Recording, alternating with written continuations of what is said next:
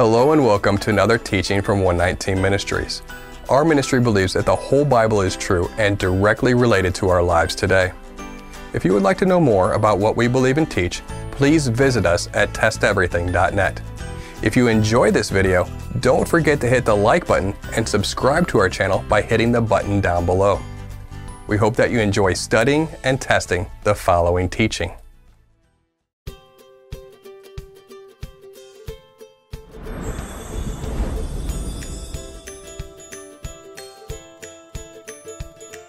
Welcome to The Whole Word, an introductory teaching to Hebrew roots by 119 Ministries.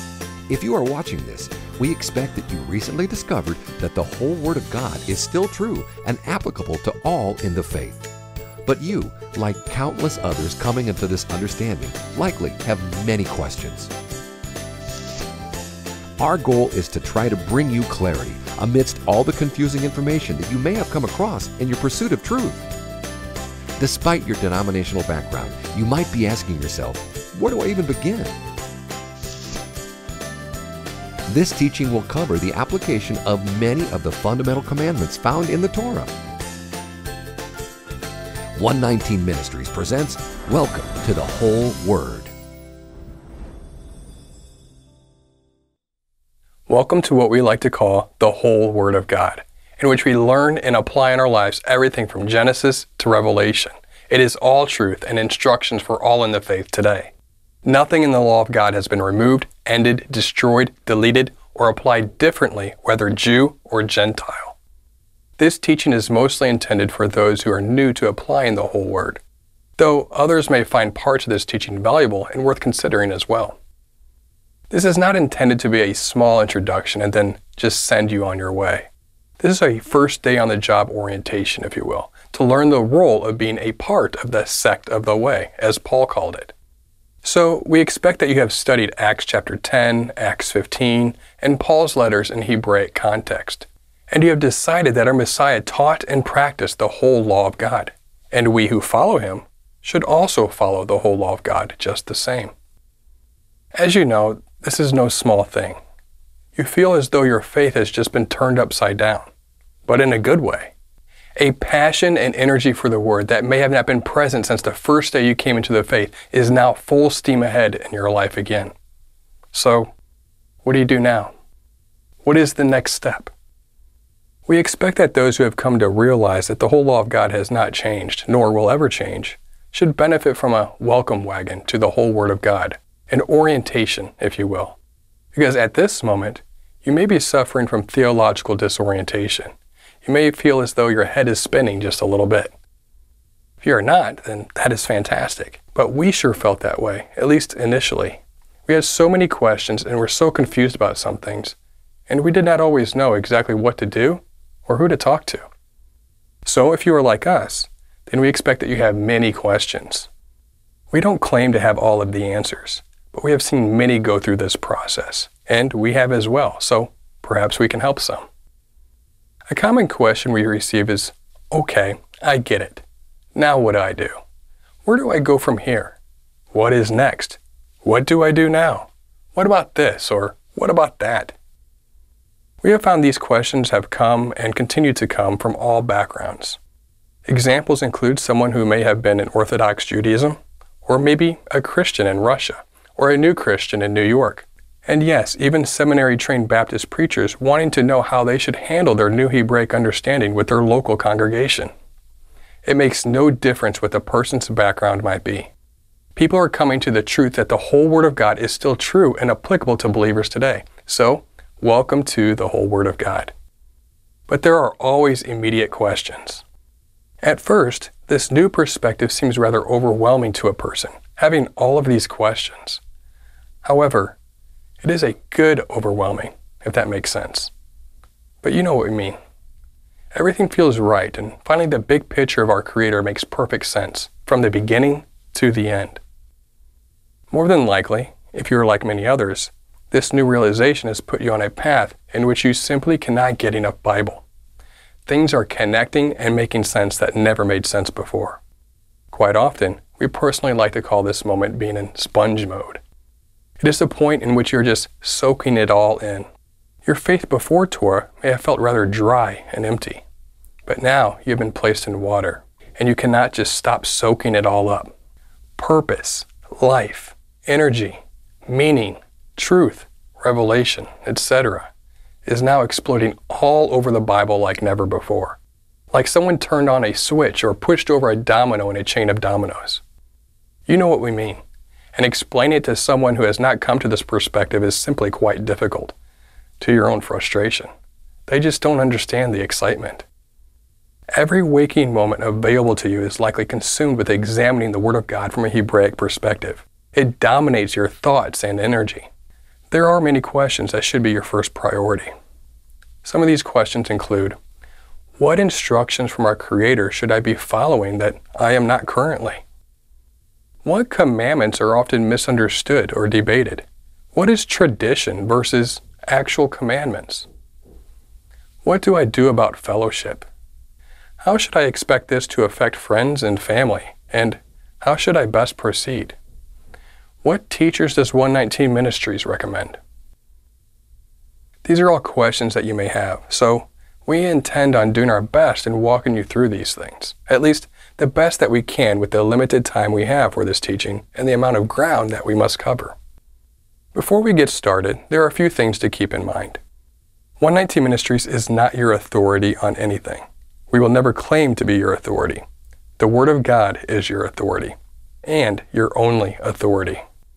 If you ever say, or hear someone else say, I believe this because 119 Ministries said, then please stop right there. Our faith is in the Word, not what 119 Ministries believes and teaches. We are an imperfect tool of Yah. He is perfecting us, yes, but we are not perfect yet. Test everything, we say, to the Word of God. We are not always right, nor will we always be right as long as we are in the flesh. 119 Ministries is not immune to making mistakes. We have made plenty of mistakes, and the longer that you observe 119 Ministries, chances are you will see us make mistakes every so often. We wish it were not true, but sometimes 119 Ministries simply messes up, and we need to repent, recover, apologize, republish, do damage control, etc. We do hope, however, that those mistakes become farther away and fewer in number, and even more so, when they do happen, that they might be learning opportunities for all of us. Also, 119 Ministries will occasionally offend you. We should repeat that. Sometimes 119 will offend you, either in truth in the Spirit or, sadly enough, because even in error of the flesh. 119 Ministries may make you mad, sad, angry, offended, or cause any other sort of negative emotive response in you. Let us be clear. We do not want to do that, especially if we are in the wrong. There is not a day that goes by that is not brought to our attention that we have offended someone by something we did, said, or posted on Facebook, for example. It is not that we try to offend, in fact, quite the opposite. We try to find balance between truth and effective presentation. However, people are diverse, and there's no getting around the fact that what we say can be misunderstood or perhaps not even agreeable to others. Or to be more blunt, it could be that we simply said or did something stupid. Or it could simply be that the truth itself is what is found offensive. So it is not if we offend you, but when we offend you. When that happens, we do ask that you consider reaching out to us so things can be reconciled and we can repair our mistakes. Letting wounds fester causes death to the body, similar to cancer.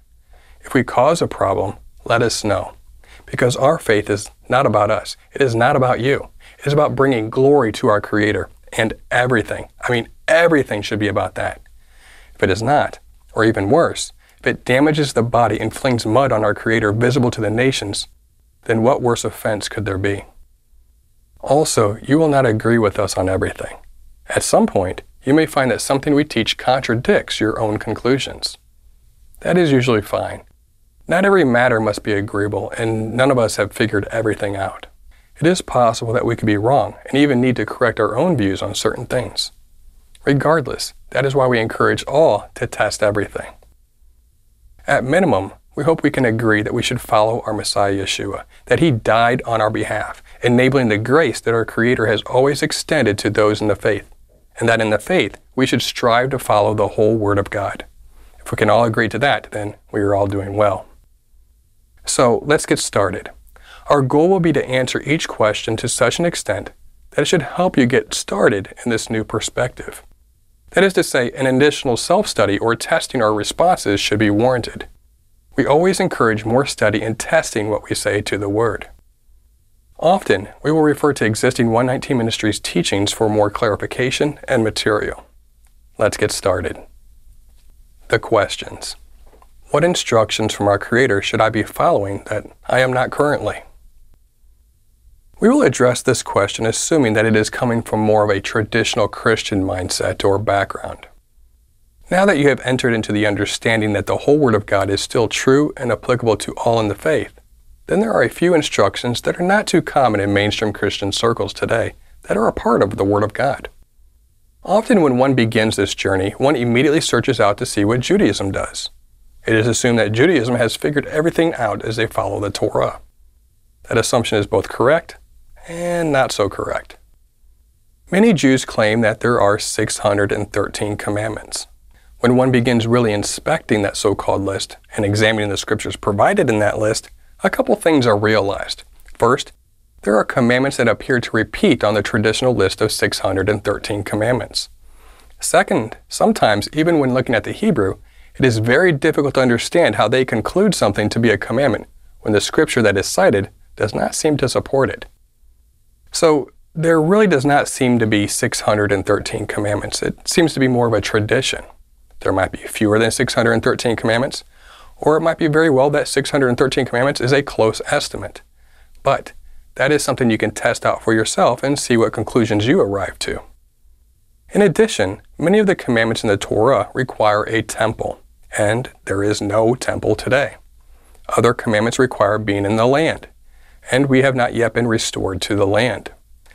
That does not mean that these commandments are abolished or changed. They are simply waiting for the established criteria and conditions to present themselves.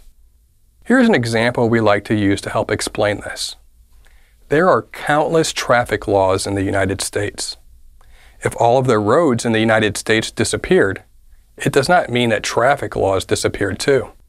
The traffic laws are still written and still exist. One cannot obey them, however, because there are no longer any roads. Now, if roads appeared the very next day, those traffic commandments could be observed again. So, in this example, the traffic laws were not abolished, even though they could not be observed. Their observation was dependent on the existence of roads. This is true for many of God's commandments as well. Many of the commandments require a temple. There is no temple today. So those commandments are still in effect, but simply waiting for the temple to exist again. There are other things to consider. Just like in the United States, there are laws you must observe if you are a homeowner, for example, property taxes. Or there are laws if you are a farmer, for example, the safe application of fertilizer. If you are not a homeowner or a farmer, those particular commandments of the United States, they don't apply to you. You can obey the whole law of the United States, even though it does not all apply specifically to you. But the whole law of the United States applies to all U.S. citizens. This is the same with the law of God. There are commandments for women. If you are a man, these commandments will not apply to you. There are commandments for farmers. If you are not a farmer, these commandments will not apply to you. There are commandments for those with parents. If you no longer have parents, these commandments will no longer apply to you. There are commandments for the Levites. If you are not a Levite, then those commandments do not apply to you. Most of the temple commandments relate to one being a Levite. Thus, there are many things to consider here as it relates to what commandments are observed, and it really becomes more of a common sense thing. These are all still things that many have not really considered. Here's another way to consider this. Let's suppose that you do not break any of the laws in the country you live in. You are a law-abiding citizen. Does that mean you observe the whole law of your country? Yes, you do, because you do not break any of the laws. But, in the same way, you do not really observe every law, because not every law is for you, and many laws depend on your circumstances.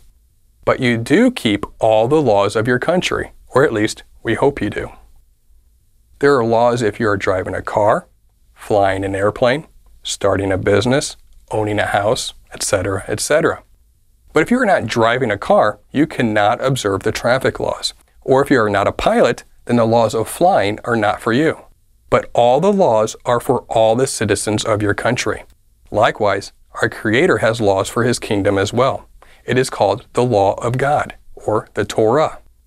And just like you need to figure out how the laws of your country relate or don't specifically relate to you, we need to look at the Word of God and see what commandments are written for you specifically, based on who you are, where you live, what you do for a living, if you have a family, if you own land, if you loan money, etc.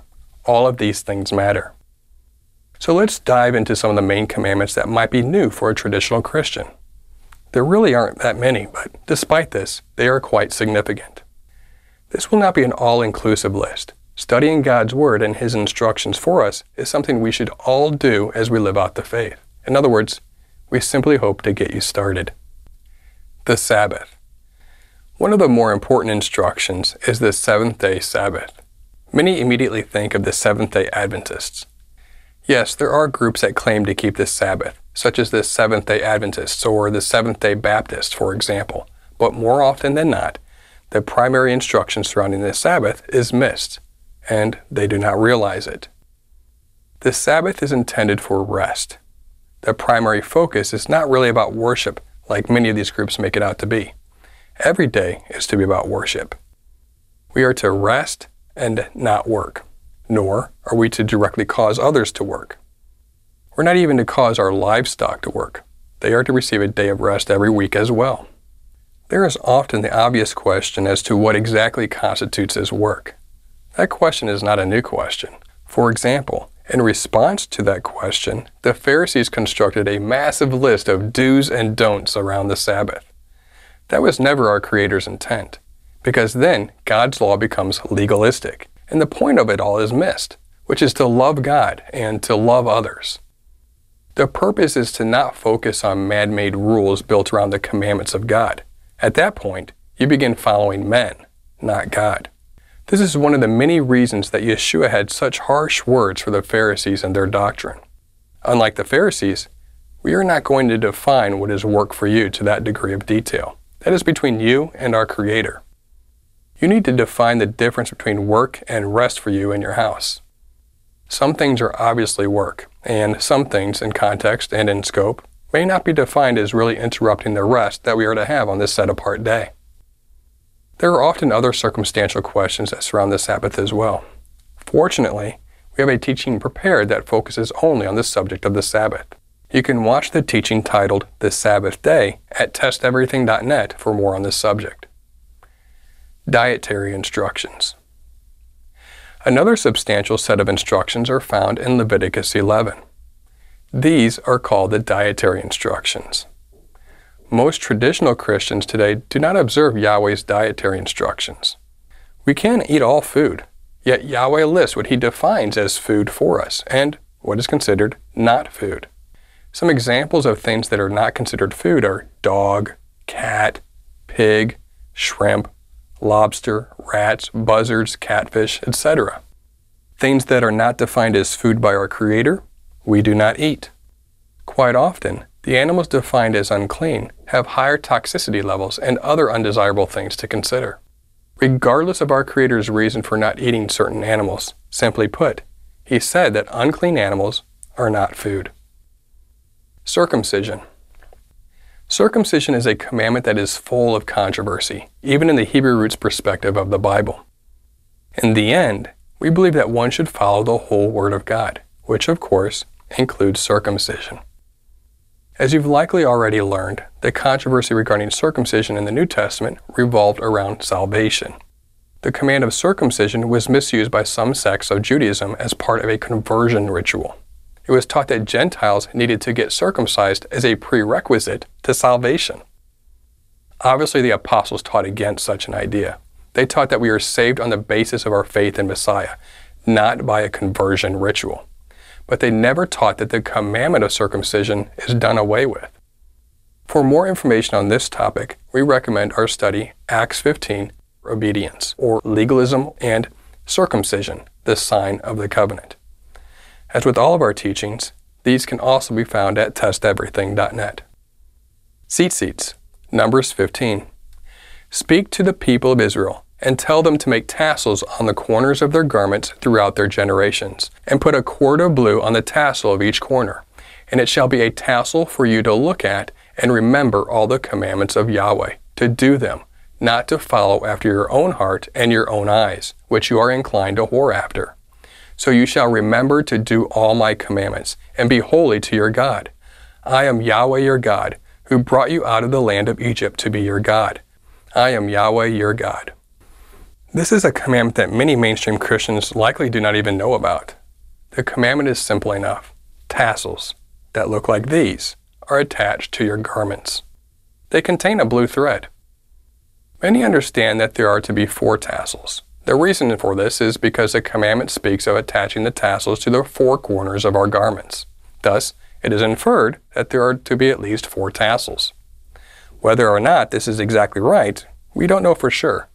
There needs to be at least 2 because the word tassels is plural. At any rate, the symbolism of 4 corners should be clear. Just as it is a Hebraic idiom to understand that the 4 corners of the world relates to the whole world, the 4 corners of our garments implies that we are to be fully clothed in the Word of God. Our whole being is to remember His commandments. Always. In Hebrew, the word corners and edges are from the same word. Some have modified their clothing to contain 4 corners or edges and then attach the tzitzits there. Some wear traditional Hebrew garments for the tzitzits to attach to. Others simply wear the tzitzits on their belt loops of their pants, as many have realized that belt loops have 4 corners as well. None of these methods are more right than the other. They all fit what Yahweh is asking us to do. He simply said to attach tassels containing a strand of blue to the 4 corners of our garments. How we choose to do that, He left up to us. The point is that we want to wear tzitzits to help us visually remember the commandments of God, which does imply, of course, that they are visible and to be worn as often throughout the day that one wants to be reminded to keep the commandments of God. We would expect that one would want to be reminded all day, of course. It is understood that they should be visible, as they would certainly not be much of a reminder if they are not seen. Hidden tzitzits, or the lack thereof, sort of defeats the purpose of tzitzits being a visual reminder, which was clearly the intent given to us by our Creator. Because this commandment can be carried out as instructed, and because they are to be visible reminders of obedience, most realize that this commandment is not only symbolic or internalized, but physically observed as well. That would mean not wearing tzitzit could be considered sin. There are many different types of styles and lengths, as Torah establishes no other detailed criteria. There are instances in which Yeshua condemned the Pharisees in wearing their tzitzits too long, Matthew chapter 23. This is not because it is necessarily bad to wear long tzitzits, but He knew the heart of the Pharisees. The Pharisees did not wear long tzitzits because it might better help them to remember Yahweh's commandments. Instead, their tzitzits were there to draw attention to themselves. This is not to be their purpose. So when wearing them a certain way, we want to make sure we check our motives as to the reason why. There are instruction videos on how to make your own, and there are places online that sell them as well. Some teachings we have on this subject are the teachings Blue, Should Women Wear Tzitzits, and Streets of Torah. Mixing thread. There is a commandment found in Deuteronomy 22, verse 11, that speaks of not mixing wool and linen together. This is pretty straightforward. We are to not mix wool and linen together. Indeed, this is an odd commandment that is intentionally given to us by our Creator. Why in the world would mixing thread matter? Because it is an odd commandment, it is designed to get our attention. Common to many of the commandments, there is a deeper spiritual understanding that can be found here. For more on this, please see our teaching titled Wool and Linen. Christmas and Easter. There are various commandments that instruct us to not worship Yahweh as nations worshiped their gods. Because there's evidence to suggest that the traditions and customs associated with Christmas and Easter came from the traditions and customs used to worship false gods, Christmas and Easter are consequently discarded. For more on this subject, please see our teachings titled The Green Tree and Let Christmas Trees Rejoice. Our Creator gave us many other holidays instead of unbiblical holidays without the concerns of suspect pagan origins. We will discuss those next. The appointed times, the Moedim. The word holiday is linguistically rooted in the words holy and day, or holy day. That, of course, became what we hear today as holiday. The Hebraic biblical definition of something being holy is to be considered set apart, which comes from the Hebrew word kodesh. The opposite of being set apart is to be common or profane. The only days that are truly set apart are days that our Creator declared to be holy or set apart. Obviously, man cannot declare a day to be set apart or holy when Yahweh himself did not declare it to be. These set-apart days are also called the Moedim, or appointed times. One of these days we have already covered, the Sabbath day. There are more Moedim, or appointed times. One of the places you'll find these days is in Leviticus 23. There is Passover, unleavened bread, first fruits, Pentecost, trumpets, atonement, tabernacles, and of course the Sabbath every single week. As you can see, God's real holidays contain even more days per year. So discarding Christmas and Easter isn't that big of a sacrifice. God's holidays are also much more meaningful and even prophetic. These appointed times have instructions within them that apply in the land and with an existing temple. As we reviewed earlier, that makes many of the instructions contained in the appointed times not able to be followed in the present time. However, that will change when Yeshua returns. All is restored, and there is a functioning temple once again. Passover is really a lamb that becomes part of the Feast of Unleavened Bread. So Passover is not really a day as much as it is a lamb. The Passover is slain on the 14th day of the first month of the Hebraic calendar. The Passover is eaten on the 14th day, going into the 15th day of the month. So the 14th is the day of Passover in the sense of when the Passover lamb is slain. The 15th is also the Passover in the sense of when the Passover is eaten. Remember, a Hebraic calendar day is from evening to evening. For example, see our teaching, evening and morning. As the sun sets and the 15th day nears, the Feast of Unleavened Bread begins. This meal contains the Passover lamb, the bitter herb, and unleavened bread. So really, the Passover is slain on the 14th day of the first month and eaten on the 15th, as these two Hebraic days blend together during this event. The Passover lamb is to be sacrificed in the temple, and since there is no temple, there is no Passover lamb to eat today. The unleavened bread and bitter herb, for example, can be eaten. When Yeshua returns, we read that in Ezekiel 40 through 48, that the new temple will allow the sacrifices to take place again. See our teaching, Animal Sacrifices in Light of Messiah. Some might immediately express concerns about this. But we must remember that the sacrifices always pointed to Yeshua, our Messiah. They do not replace him, but point to him. They are shadows. Even Yeshua said that he will eat of the Passover again when he comes to restore the kingdom. Luke chapter 22, verse 16. The first day and seventh day of the week of unleavened bread are rest days. Shavuot, or Pentecost, is also a rest day. The Day of Trumpets, or the Day of Shouting, or Yom Teruah, is a day of rest, and trumpets, or a loud shout, is made on that day. The Day of Atonement, or Yom Kippur, is a day of rest and affliction. We believe that affliction means to humble yourself, primarily through obedience. Many teach that one is to fast on that day. We agree that fasting is a form of affliction, but there is no specific commandment to fast on Yom Kippur. The bigger picture is to make sure that one is 100% focused on Yah in obedience to Him on that day. There is a reason for this understanding, and we cover this in our teaching titled, Is Yom Kippur a Day of Fasting? Lastly, there is Tabernacles, also known as Sukkot.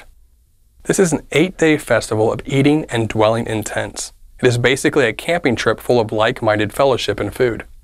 It is intended to occur in Jerusalem, inclusive of the temple where He dwells. However, today that is not possible, as there is no temple. Thus, any observance of this time using tents is marked as a memorial, and not really obedience. Meaning this, it is not disobedience if one does not observe this aspect of Sukkot, at least until Yeshua returns. However, there are rest days that can be observed, on day 1 and day 8 of Sukkot. There are also the days of Purim and Hanukkah. These are not commandments, but traditions compatible with the Bible. Though some of the Jewish traditions associated with these days might want to be tested and questioned. Generally speaking, that wraps up the commandments that most of mainstream Christianity have discarded in their doctrine. It might be a lot less than you were expecting. Many seem to expect that there is many more. This might be because many of the commandments are specifically for the Levites related to the temple. We will not see those observed again until Yeshua returns and rebuilds the temple. Also, the observance will still be only by Levites, not just anyone. There are likely many questions that remain regarding the whole sacrificial system, how it applies to Yeshua, and the matter of them occurring during the 1,000-year reign. That subject, however, merits its own standalone teaching. Teaching Torah. Most do not realize that we are commanded to teach the Torah to our children. Deuteronomy chapter 6. And these words which I command you today shall be in your heart.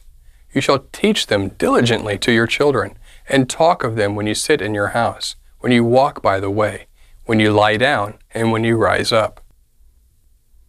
This is simply a Hebraic poetic way of saying that we should always be teaching our children the Torah. You might ask, how is that possible? It is possible in the same way our Messiah did it. We lead by example. Children are excellent at imitating and asking questions. The number one way to teach it is to show it by example.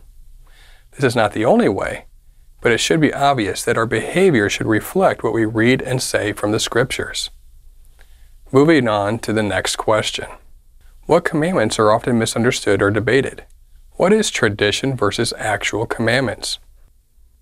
As you may or may not know, some commandments in God's law are misunderstood or debated.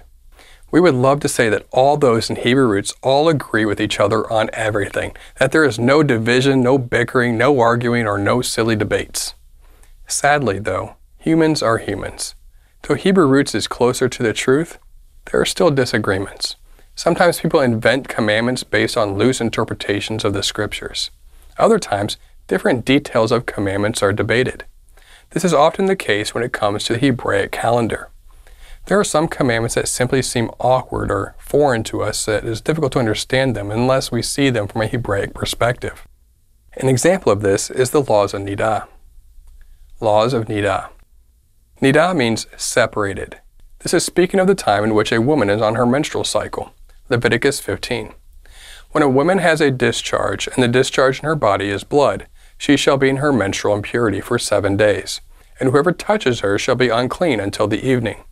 And everything on which she lies during her menstrual impurity shall be unclean. Everything also on which she sits shall be unclean. And whoever touches her bed shall wash his clothes and bathe himself in water and be unclean until the evening. And whoever touches anything on which she sits shall wash his clothes and bathe himself in water and be unclean until the evening. Whether it is the bed or anything on which she sits, when he touches it, he shall be unclean until the evening. And if any man lies with her and her menstrual impurity comes upon him, he shall be unclean 7 days. And every bed on which he lies shall be unclean. Keep in mind that being unclean is not necessarily a sin. Becoming unclean happens. But knowing when you are unclean is important, because it dictated when one is permitted to enter the temple. Since there is no physical temple today, this matter is much less of an issue as to whether or not you are unclean. However, there are direct commandments as to things that are forbidden during this time. Leviticus 18. You shall not approach a woman to uncover her nakedness while she is in her menstrual uncleanliness. Uncovering her nakedness is a Hebraic way of saying intercourse. Leviticus chapter 20. If a man lies with a woman during her menstrual period and uncovers her nakedness, he has made naked her fountain, and she has uncovered the fountain of her blood. Both of them shall be cut off from among their people. Husband and wife are to remain separate from each other in this way. This is what is meant in Leviticus 15:19, in the sense of not touching your wife during her menstrual cycle. The Hebrew word for not touching can carry the meaning of literally just touching all the way to intimate relations. We can see from Leviticus 18:19 and 20:18 that the intent is surrounding intimate relations. The means to becoming unclean during this time is a matter of being exposed to blood. During a woman's cycle, especially during ancient times, a bed or chair could easily become exposed to blood, given the way it was managed. And of course, intimate relations would most certainly be exposing the husband to blood. We can also see that bathing, or immersing in a mikveh, that is a ritual bath, and the washing of clothes is a means to becoming clean after we become unclean in this way. Thus, it all fits and seems to make some sense. The topic is debated because some Jewish traditions go to extremes to avoid becoming ritually unclean, even a separate bed for his wife for her to sleep in during this time. Not that this is necessarily wrong, but it certainly is not necessary. It is going overboard. In addition, those who do not understand the Torah assume the traditional Jewish observance of the Torah is always as Yahweh intended. Thus, it can cause confusion. Moving on. Mixing threads. As we covered, we do not want to specifically mix wool and linen per Deuteronomy 22 verse 11. Because Leviticus 19:19 is not as specific as Deuteronomy 22:11, some have implied that not mixing other threads is not permissible. While that might be the case, we suspect that Yah was referring specifically to wool and linen as indicated in Deuteronomy 22 verse 11. For more on this, please see our teaching titled Wool and Linen. Stoning. It is not long before one realizes that the Torah contains instructions related to capital punishment. In short, these commandments cannot be carried out because there is no biblical body established to make judgments on these matters today. In addition, we live in a land in which a non-Torah government projects authority that does not allow us to assemble a Torah-based judicial process. We strongly recommend gaining a strong grasp on this subject, as those who do not follow the Torah are often very sensitive to these commandments. They might argue that because one is following the Torah that they should be stoning everybody to be consistent in their doctrine. Well, that is not really how it works, and such misunderstandings cause a lot of confusion on this subject. All of God's commandments are good, and there is a good reason for them. For a thorough review of this subject, please see our teaching titled, Should We Stone Our Children? The Land Sabbath. Every 7 years we are commanded to let the land rest. Some ask whether farmers or gardeners should let their land rest every 7 years. While that might be a good practice, as Yahweh must certainly have his reasons, it is not required according to the Torah. The Torah requires it once we have entered into the land that he gives us, which of course has not yet occurred. We are still scattered among the nations. Leviticus chapter 25.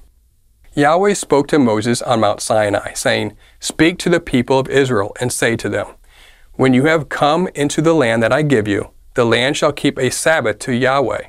For 6 years you shall sow your field, and for 6 years you shall prune your vineyard and gather in its fruits. But in the 7th year there shall be a Sabbath of solemn rest for the land, a Sabbath to Yahweh. You shall not sow your field or prune your vineyard. You shall not reap what grows of itself in your harvest, or gather the grapes of your undressed vine. It shall be a year of solemn rest for the land.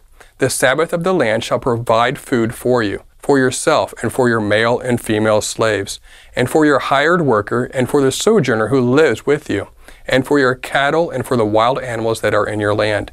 All its yield shall be for food. So the Sabbath year for the land is recognized once we are in the land according to Yahweh's own words. Spiritually, the land resting in the 7th year likely stands for the 7,000th year, in which our Messiah is Lord on earth with us for 1,000 years, and we rest in the land with him. We cover that understanding in several teachings. Perhaps the most informational teaching we have on this subject is found in the 2-part teaching, the 4th and 7th day, if you are interested. Another teaching is the creation prophecy, or Hebrews 4, in his rest now or later. Cheeseburgers. Yes, believe it or not, in some circles, cheeseburgers are forbidden. Such understanding comes from mainstream Orthodox Judaism in misunderstanding a verse in Deuteronomy 14. You shall not boil a young goat in its mother's milk. Really, the debate is not just about cheeseburgers, but any food or dish in which meat and cheese are cooked together. Jewish rabbis, including highly influential Rabbi Rashi, came to these conclusions based on the verse and the one like it in Exodus. Number 1, the prohibition against cooking in a mixture of milk and meat. Number 2, the prohibition against eating a cooked mixture of milk and meat. Number 3, the prohibition against deriving any benefit from a cooked mixture of milk and meat. Most English translations translate the verse referencing a goat, whereas modern Orthodox Jewish interpretation has generalized the commandment to be inclusive of all meats. Rashi, one of the most prominent Talmudic commentators, argued that the term in question must actually have a more generalized meaning, including calves and lambs, in addition to young goats. Rashi also argued that the meaning is still narrow enough to exclude birds, all the undomesticated kosher animals, and all the non-kosher animals. The Talmudic writers had a similar analysis, but believed that since domesticated kosher animals have a similar meat to birds and to the non-domestic kosher land animals, they should prohibit these latter meats too, creating a general prohibition against mixing milk and meat from any kosher animal excepting fish. But here are the two problems with such interpretations. The commandment specifically mentions the milk of the mother, not just milk in general. The commandment specifically mentions goats, not other animals. Something more specific is going on here. The statistical chances of the dairy from the mother, the meat from the young of the very same mother, and then these two products making it to the same distributor, then to the same store, and then to the same customer is nearly impossible. Despite the musings of ancient Jewish rabbis, multiple times our Creator used the Hebrew word for a young goat, and that young goat was not to be boiled in its own mother's milk.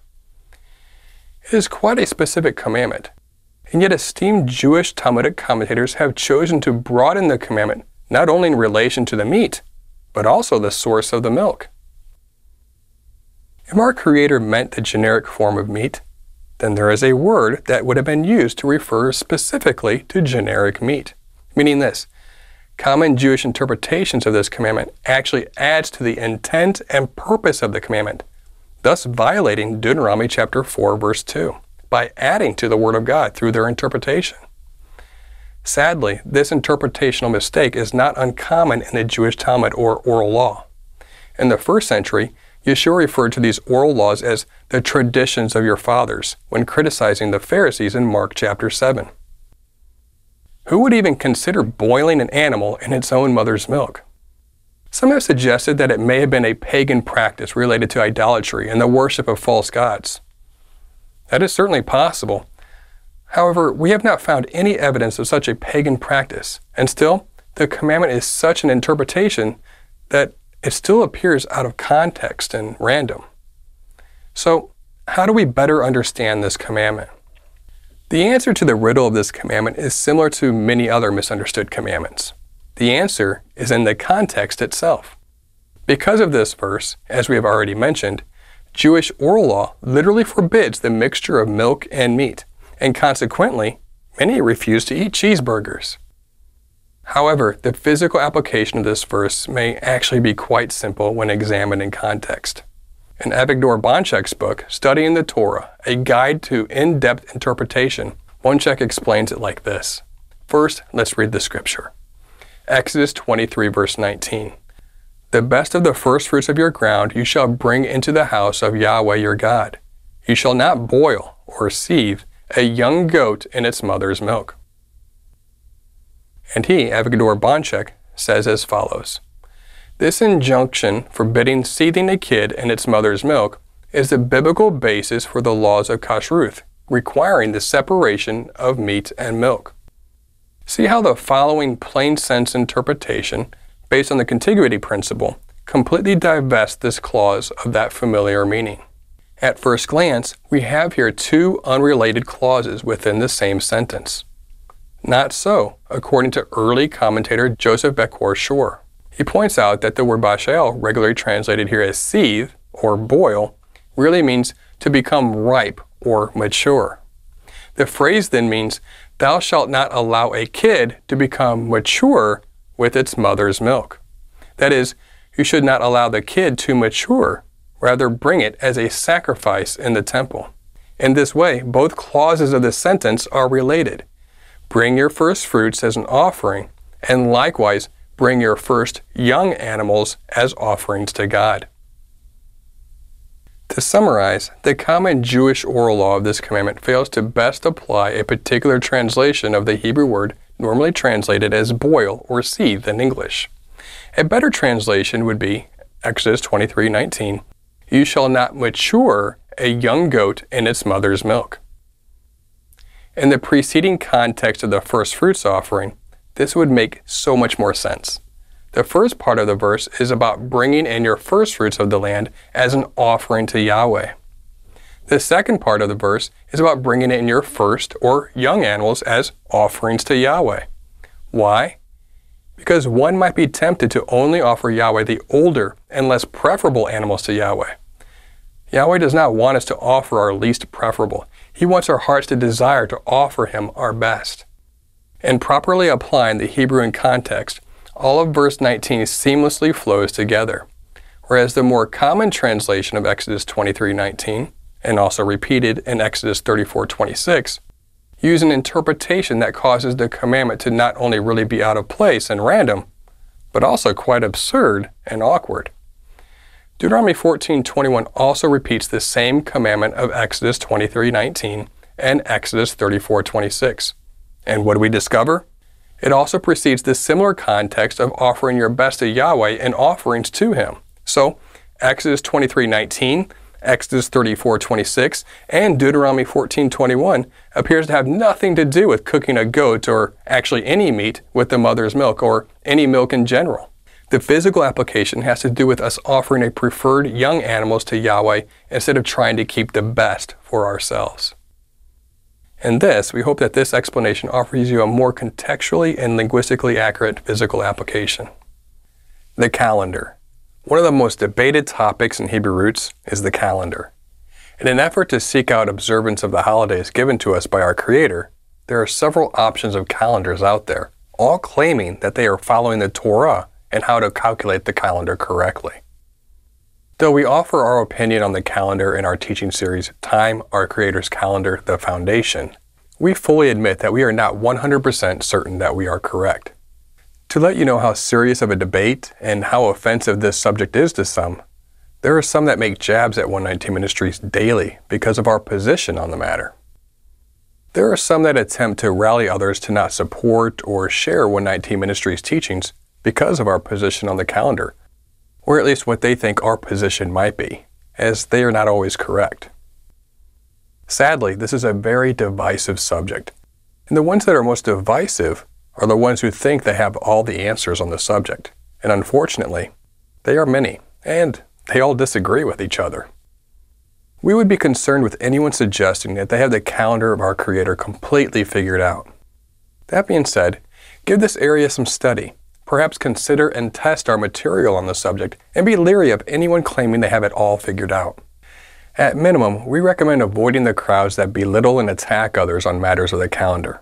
In the end, we see these groups doing more harm to the body than good. Such behavior and character brings no glory to our Creator. Mezuzah and Tefillin. A mezuzah is a small object that is traditionally hung on a door frame, traditionally at an angle. It contains what is called the Shema, which are a few verses taken out of Deuteronomy chapter 6. Hear, O Israel, Yahweh our God, Yahweh is one. You shall love Yahweh your God with all of your heart, and with all of your soul, and with all of your might. And these words that I command you today shall be on your heart. You shall teach them diligently to your children, and shall talk of them when you sit in your house, and when you walk by the way, and when you lie down, and when you rise. You shall bind them as a sign on your hand, and they shall be as frontlets between your eyes. You shall write them on the doorposts of your house and on your gates. The tradition of the mezuzah was founded on the basis of the verse that mentions writing the commandments on the doorposts of your house and on your gates. There is also the commandment to write the commandments on your hand and your forehead. Contrary to the Pharisees, the Sadducees and medieval Karaites took the commandments to be figurative. The Pharisees preferred to take the commandment literal because then it could be seen in front of men, and they liked to make them as big as possible. The Pharisees used this interpretation as another means to draw religious attention to themselves. Matthew chapter 23. They do all their deeds to be seen by others, for they make their phylacteries broad and their fringes long. Also contrary to the Pharisees, we do not consider these literal commandments, and there are a couple reasons for this. First of all, this section of Scripture called the Shema is loaded with Hebraic poetry. For instance, are we to teach our children the Torah only when we are sitting in the house, when we are walking or getting ready for bed and waking up? Of course not. But that is what the commandment literally says. What it really means is that we are to always be teaching our children the commandments of God. Can you see that? The Hebraic poetry continues, giving us a figurative instruction to make a point. The Hebraic language involves a lot of figurative language. To write something on your hands and forehead means to hear and do, which is what the word Shema means in the first place. The word Shema in Hebrew literally means to hear, but to hear it in such a way that you do it, to observe or witness something, as an example. When we write something on our forehead, it is not literal. It means that it's in our mind. That is what the forehead figuratively means. When we write something on our hand, it means we take action on it. The hand is symbolic of action. The mind, or forehead, tells the hand what to do. So to write something on our forehead and hand literally means to hear or observe, and then do it. When we write the commandments of God on our forehead, it means that we hear them and then observe them so that they are in our mind. Once they are in our mind, we write them on our hands. Again, hands are symbolic of action. We then do the commandments of God. In order to further illustrate the figurative nature of this Hebraic poetry, here are a few other examples to which Yahweh told us to write something on our forehead and hand. Exodus 13. And it shall be to you as a sign on your hand, as a memorial between your eyes, that the law of Yahweh may be in your mouth. For with a strong hand Yahweh has brought you out of Egypt. And then again in verse 16, it shall be as a mark on your hand or frontlets between your eyes, for by a strong hand Yahweh brought us out of Egypt. Deuteronomy chapter 11. You shall therefore lay up these words of mine in your heart and in your soul, and you shall bind them as a sign on your hand, and they shall be as frontlets between your eyes. We also see that the adversary has his own mark. The adversary has his own instructions contrary to the Word of God that he wants others to hear and obey. The adversary has his own Shema. Revelation chapter 20. Then I saw thrones, and seated on them were those whom the authority to judge was committed. Also I saw the souls of those who had been beheaded for the testimony of Yeshua and for the Word of God, and those who had not worshipped the beast or its image, and had not received its mark on their foreheads or on their hands. They came to life and reigned with Christ for 1,000 years. And Revelation 14. Then another angel, a third one, followed them, saying with a loud voice, If anyone worships the beast and his image, and receives a mark on his forehead or on his hand, he will also drink of the wine of the wrath of God, which is mixed in full strength in the cup of his anger. And he will be tormented with fire and brimstone in the presence of the holy angels and in the presence of the Lamb. However, just because something has symbolic meaning, it does not mean that we should not do a commandment literally. For example, as we reviewed earlier, the wearing of tzitzits has symbolic meaning, but we apply that literally. Why? Well, for one reason, as we already mentioned, we are supposed to see the tzitzits to help us remember to keep the commandments of Yahweh. The other reason is that nothing prevents us from carrying out this commandment literally. It is easy and possible to literally obey the wearing of tzitzits. As it relates to writing all the commandments on our foreheads and hands, we cannot do that literally. They would not all fit. And not only that, can you imagine writing hundreds of commandments on your forehead and hand every day? This is why Orthodox Jews simply place the Shema in a box as a summary of the commandments and then strap them to their forehead and hand. So even they are not keeping the commandment literally, as it is not possible. Placing a few words in a box is not the same thing as all of God's commandments. In addition, strapping a box to a head or hand is not the same as writing them on a head or hand. Thus, there is no possible way to keep this commandment literally. It must be figurative, only figurative. This makes sense as we already revealed the contextual figurative and Hebraic poetic language in the sentence prior about always teaching our children the Torah, or law of God. That leaves us with writing the commandments on the doors and gates. Again, some place the Shema in a box to represent all the commandments and then place that on a door. This is not a literal application of literally writing all the commandments on the door frame of our house or on our gates. However, it is possible to do that. But given the figurative language of the previous few verses, This is likely figurative as well, and we will demonstrate what that means. When we write the commandments on the door frame of our house, that carries special meaning in terms of covenant theology. It basically means to remember the covenant for your household with your Creator. For more on this, we would recommend watching our teaching, The Threshold Covenant. At the gates of the city, in a Torah-based government, the elders were supposed to be at the gates, making judgments on matters of the law with the people. Thus, we want to make sure that the commandments are always remembered at the gates of the city where these judgments are to be made. We review this understanding some in our teaching titled, Should We Stone Our Children? All of that being said, the commandments in the Shema found in Deuteronomy chapter 6 are likely figurative, but with a practical and literal meaning once the symbolism is understood. Despite all of this, if one wants to use a mezuzah or tefillin in the way that the Orthodox Jews do, as a tradition, there is nothing wrong with this. We just need to realize that it is a tradition, not a literal observance of a commandment. Our own household has a mezuzah, but we would not consider it obedience. We simply like the tradition. Salvation. Salvation has been and always will be by grace. Nothing has changed, though sometimes there is some confusion in this matter.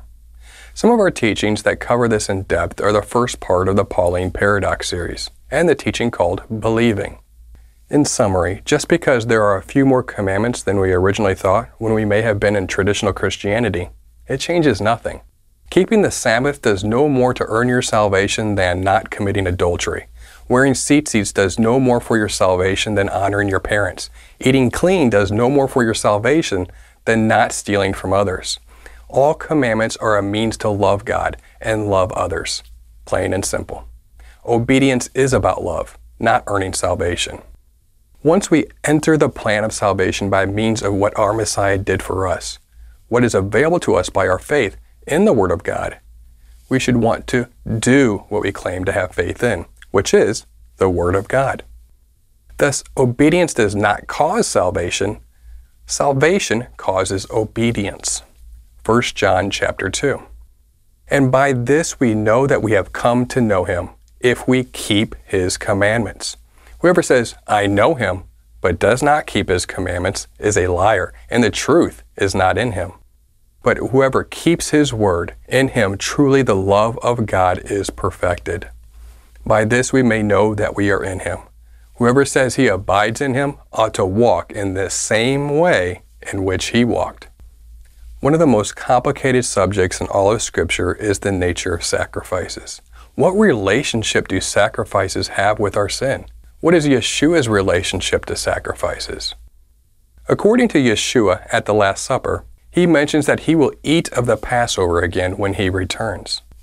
How can this be? Wasn't Yeshua the perfect sacrifice? Indeed, He was. However, sacrifices point to Yeshua, not replace Him.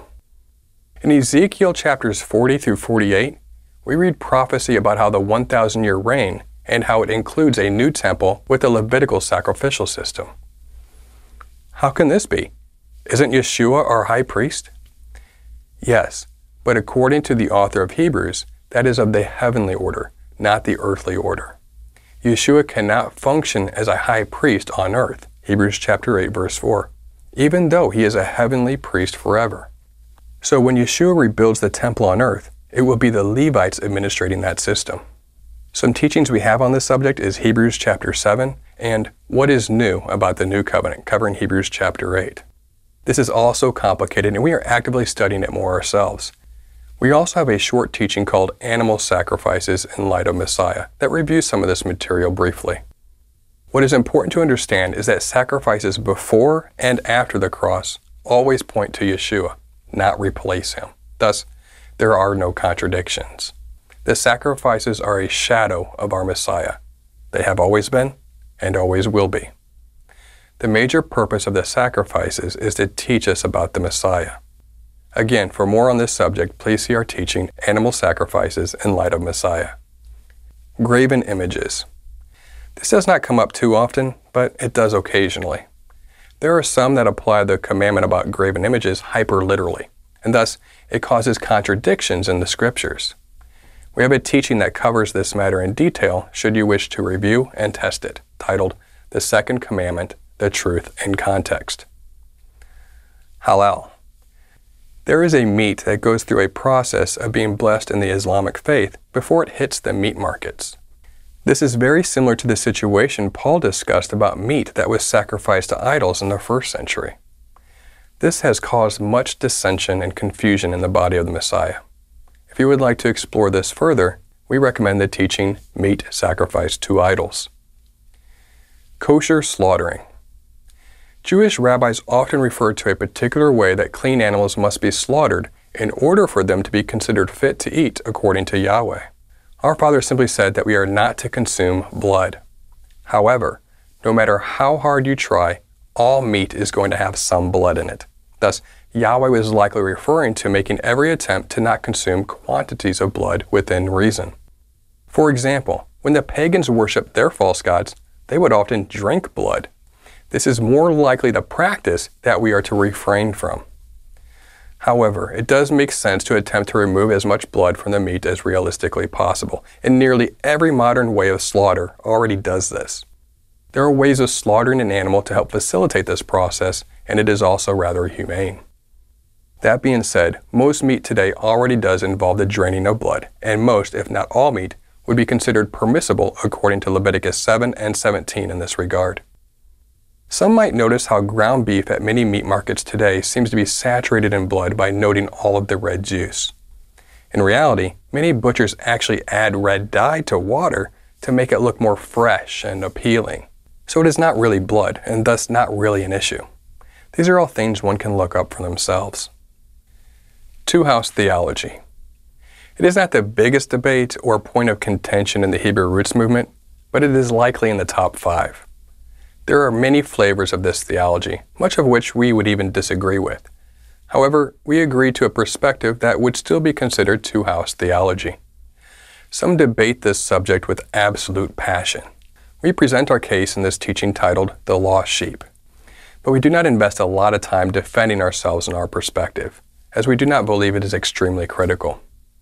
However, if you have never heard of this perspective, you may find it to be an interesting take on the gospel that you may have never heard or considered, and it may be worth your consideration. Our final recommendation on this subject is don't get caught up in the debates. They are often not productive, nor does one's position on the subject really matter in the end. Polygamy.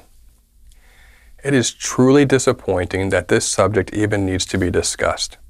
We believe that the model placed before us is one man and one woman, and that is what our Creator called good.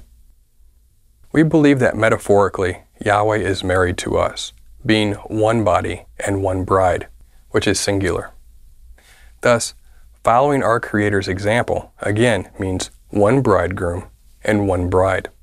The example of a bridegroom and multiple brides is an example not from God, but from man. 119 Ministries makes every attempt to follow the example of God, not what other men have done. Thus, since it is the one man and one woman model that comes from our Creator, and it is He that we follow, this is what we believe and teach. Since the model of polygamy is clearly from man, then that is not what we believe and teach, as we do not believe and practice the ways and doctrines of men. It should also be noted that there is not one instance of polygamy in Scripture that led to a fruitful and blessed result. That is saying something.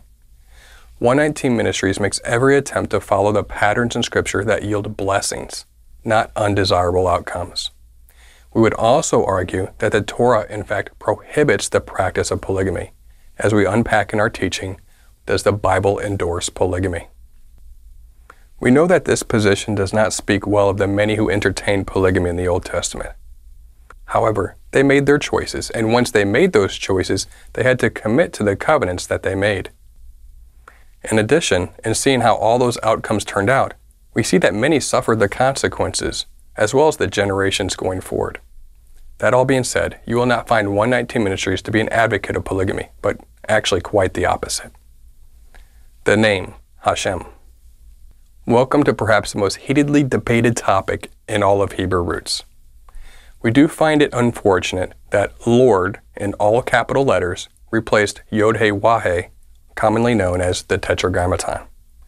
This is why in nearly all of our teachings we will make a point of verbally changing Lord back to His name when reading the Scriptures. Now, we do pronounce His name close to the way we believe it may have been originally pronounced. However, that is simply our opinion. We can do no better than a scholarly guess to support our conclusions. But we cannot prove it. We could be totally wrong. In fact, no one can prove it. Unless one had a method of audibly recording the name so long ago, there is no way to know for sure. And to that, all credible Hebrew linguistic scholars agree. So, though we offer our opinion on the matter, it is just that. We've stopped short of correcting anyone on the different variances of spelling and pronunciation. And we have a deep concern for anyone who is overly adamant that they have it all figured out. And we are even more concerned for the types that go on the warpath and beat down anyone who does not understand the spelling or pronunciation of the name like they do. You will also find that we do not say our Messiah's name as Jesus too often. And if we do, it is only as a reference and serves as an opportunity to share His Hebrew name, Yeshua. We do this because this is how He would have normally been referred to in the first century. This is not to say that we have any problem with transliterating names. We find more meaning and value in the original Hebrew. But we stop short of saying that transliterating a name into another language is wrong. For instance, Saul transliterated his name into the Greek as Paul. A few hundred years before our Messiah, a group of Jews translated the Hebrew Scriptures into Greek. Today, it is called the Septuagint, which also included transliterating all of the names. The name Yehoshua, as a longer form of the name Yeshua, like Michael is the longer form of Mike, was transliterated into the Greek the same way our Messiah's name was transliterated into the Greek in the New Testament. It is not because there is a relationship to the Greek god Zeus, so some have claimed. They followed simple Hebrew to Greek transliterational rules. If there was really a linguistic relationship between the Greek transliteration of Yeshua and Zeus, the transliteration would have been spelled differently. Also, a straight transliteration of Yeshua to English actually would have been Joshua. But because Yeshua went from Hebrew to Greek to Latin to Old English, and then finally to English, this sequence of transliterations evolved into what we hear today as Jesus. So we do not disagree with the transliterations. As we said, Paul transliterated his own name.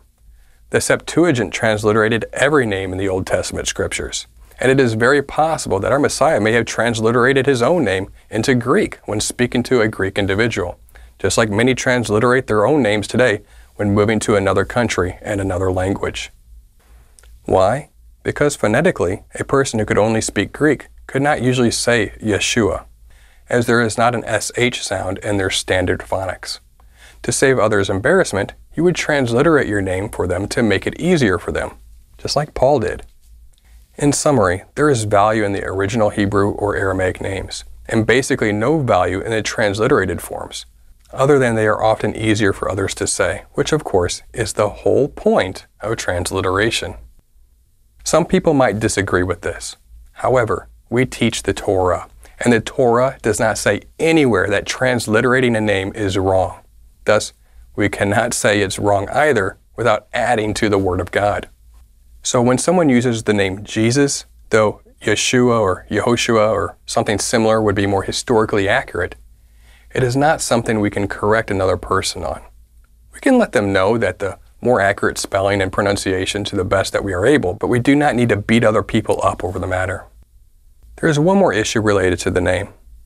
Some believe that we are not to reveal the Tetragrammaton, Yod-Heh-Wah-Heh, or His name at all, and they only refer to our Creator as Hashem, which simply means the name in Hebrew. Sometimes this is due to a misunderstanding or belief that one is profaning His name by saying it. Of course, if this was true, we would not find His name in the Tanakh nearly 7,000 times. Name, or Shem in Hebrew, literally means character or authority. To profane the name of Yahweh means to banner Yahweh as your authority in your life with your mouth, but then live contrary to His instructions. In such a situation, one makes void or worthless His instructions or Torah in front of others. It makes His authority out to be worthless in front of others. It has nothing to do with how often or in what way we say or write out His name in terms of actual spelling or pronunciation. Due to time constraints, we were forced to be very brief on this subject. This subject actually deserves a standalone teaching on the matter. For more on this subject, please see our teaching series titled Hashem. There's one takeaway that we can encourage you to consider on this topic is this. Please be kind, considerate, and understanding with others on this topic. This topic often does more harm than good in the body, and frankly, it simply is not necessary. Summary on debates and points of contention. Hopefully, this did not scare you away. This was the good, bad, and ugly about what is commonly called the Hebrew Roots movement. You will be learning a lot, and with much excitement and passion. The Word of God will be 1,000,000 times more alive. The Bible discussions will be fascinating and very meaningful. Your life will be much more blessed in deep fellowship and other things that really matter. These are all great things. However, there's also a lot of maturity and growing up that the Hebrew Roots movement needs to do as well. And there's a lot of opportunities for improvement as it relates to teaching and correcting in patience, kindness, and self-control. That being said, be part of the solution to that problem by not contributing to it. Encourage others with a smile and love. Be patient with one another and be kind to one another. It is not helpful for people to become Torah terrorists or pagan police. We need people with the right attitude coupled with the wholeness of all of His truth. When we become united in truth in that spirit and mentality, when we really live the love that the Torah stands for, that will be the true example that the nations need to see to come to the truth. What do I do about fellowship? Many who begin following Torah are currently already attending services and fellowship at a Sunday church. So the question becomes, what do I do? The benefit to maintaining connections and attending Sunday fellowship is that you continue to have the opportunity to share the truth of the Torah and be a light to them. However, don't be surprised if many are not as excited about the whole word being true as you might be, and you might even be asked to leave. Regardless of how it goes, simply remember, sharing the truth in love, patience, and kindness always trumps displaying arrogance, pride, impatience, or frustration. So we encourage you to keep that in mind because it can be a challenge, and it is easy for the flesh to get the best of us. All of that being said, one may choose to quietly or politely step away from Sunday fellowship, and there might be good reasons for this. For one, the Sabbath is the day before, and you may have already found alternative, meaningful fellowship already. Or another reason may be that you have a difficult time relating to those who do not want to see the truth of the Torah, and the persecution or interaction with those is simply too much. And there might be other reasons as well. The fact of the matter is this. There is no perfect answer. Talk to the Father and see what He may have you do. See what doors open. See what opportunities to share the truth might exist. See who has ears to hear and who does not. But here's what not to do. We do not want to go on a crusade attacking those who reject the Torah.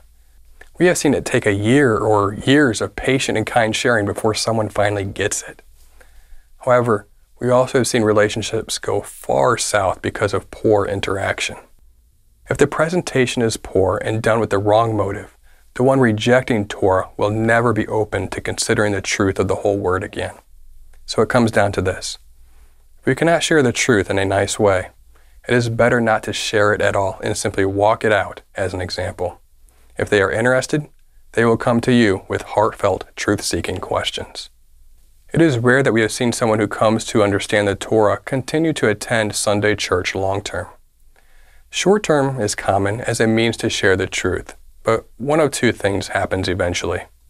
The church asks you to leave because you are a threat to their doctrine, or the one who pursues Torah realizes they have exhausted all means of sharing the truth and it is time to move on, because all those who are willing to hear have heard, and those who are not willing to hear still won't. Ideally, getting plugged into a local Torah fellowship should be sought. 119 Ministries offers a map of those who have offered their contact information seeking fellowship in their area. That might be a good place to start. You may want to place your email address on that map as well, or better yet, invent a new email address just for this purpose, as this is public information.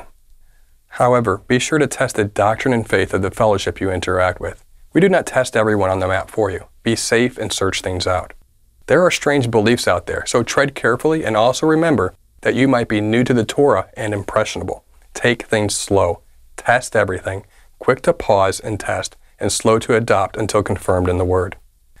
Most of the time, getting plugged into Sabbath fellowship yields 1,000 times more blessings than anything experienced in traditional Sunday venues. So, we pray that such blessings are right around the corner for you. If you're not able to find anyone locally immediately, keep in mind that nationally, people meet on the feast days in various areas. Also, online there is a lot of virtual fellowship that happens with message boards, chat rooms, online teachings, and interaction. So no matter what, you're not on your own, but plugged into the body of the Messiah in some way. How should I expect this to affect friends and family? How should I best proceed? This is a difficult question. All relationships are different. However, one thing is certain. Eventually your friends and family deserve to know where the direction of your faith has headed and why. This might be done in person, in a letter, over the phone, etc. Everyone knows the appropriate means to do this depending on the closeness of the relationship in question. Keep in mind, the truth often offends, but that does not mean that we should try to offend.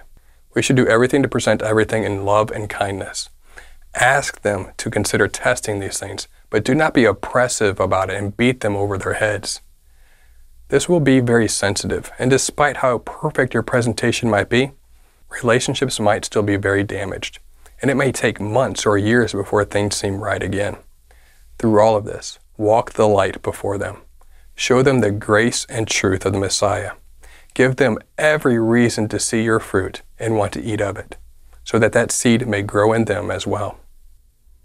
It is very easy to mess this up, and even if you do this perfectly, it may not feel like it. So give it much thought and prayer. Ask yourself what your motives are with every word that you say and every step that you take. Make sure those motives are compatible with the character of the Word of God that we claim to follow and believe in. What teachers are recommended by 119 Ministries? We are often asked what teachers 119 Ministries might recommend. To be honest, our list is quite small. Not because we necessarily disagree with that many teachers out there, but a few have been around long enough for us to have studied their character and doctrine in depth. We rarely have time to watch teachings from other ministries. There are also ministries that we do have much concern for and we would not recommend because of the fruit that we have witnessed. What we can say is at the time of this teaching, we would recommend Rico Cortez, Bill Cloud, and Brad Scott. Even these ministries, who we have long respected, may teach things differently than 119 Ministries on some topics. Topics we would consider more or less inconsequential. They may even voice disagreement on how 119 Ministries interprets a few things, and that is okay. More than likely, if you find that you agree with any given ministry 100%, you may have been attracted to a cult-like personality of that ministry, and it has affected your doctrinal understanding. No ministry understands or teaches the Word of God perfectly, though we should all strive toward that goal. You will disagree with 119 on certain things if you watch our teachings long enough. That will happen, and that is okay. You will even find that we disagree with ourselves after some time, and a remastered teaching will reflect that change. Again, this is not to say that there are not other ministries out there that are worthy of examining and testing. We simply are offering 3 ministries that we can recommend with high confidence. This is also not to say that we might agree with those ministries 100%, but we do agree with them on everything that really matters. Sadly enough, there are other ministries we would not recommend. Some would be considered anti-missionaries that attempt to discredit the New Testament and our Messiah. We would recommend the Brit Hadashah series should you encounter any of those. Any ministry that denies Yeshua as our Messiah is a ministry that does not pass the test. We suspect that the teachers we recommended might offer a good start. Please do not interpret that to mean that one should not consider other ministries. We are simply sharing 3 ministries that have proven over and over that we can confidently share them to others. In conclusion, we hope that this teaching was of some value. We fully realize that this was not a one-stop introduction. There is simply too much to review and too little time for one teaching.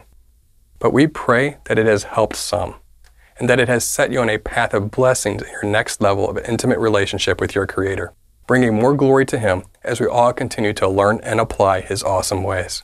We hope that this teaching has blessed you, and remember, continue to test everything. Shalom.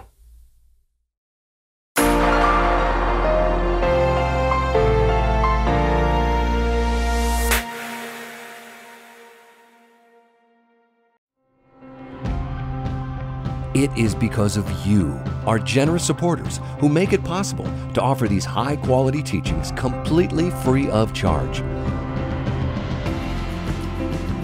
If you feel led to support 119 Ministries so that we can continue this effort, please visit testeverything.net and click on the Support 119 tab. Learn how you can partner with us to take the whole Word of God to the nations.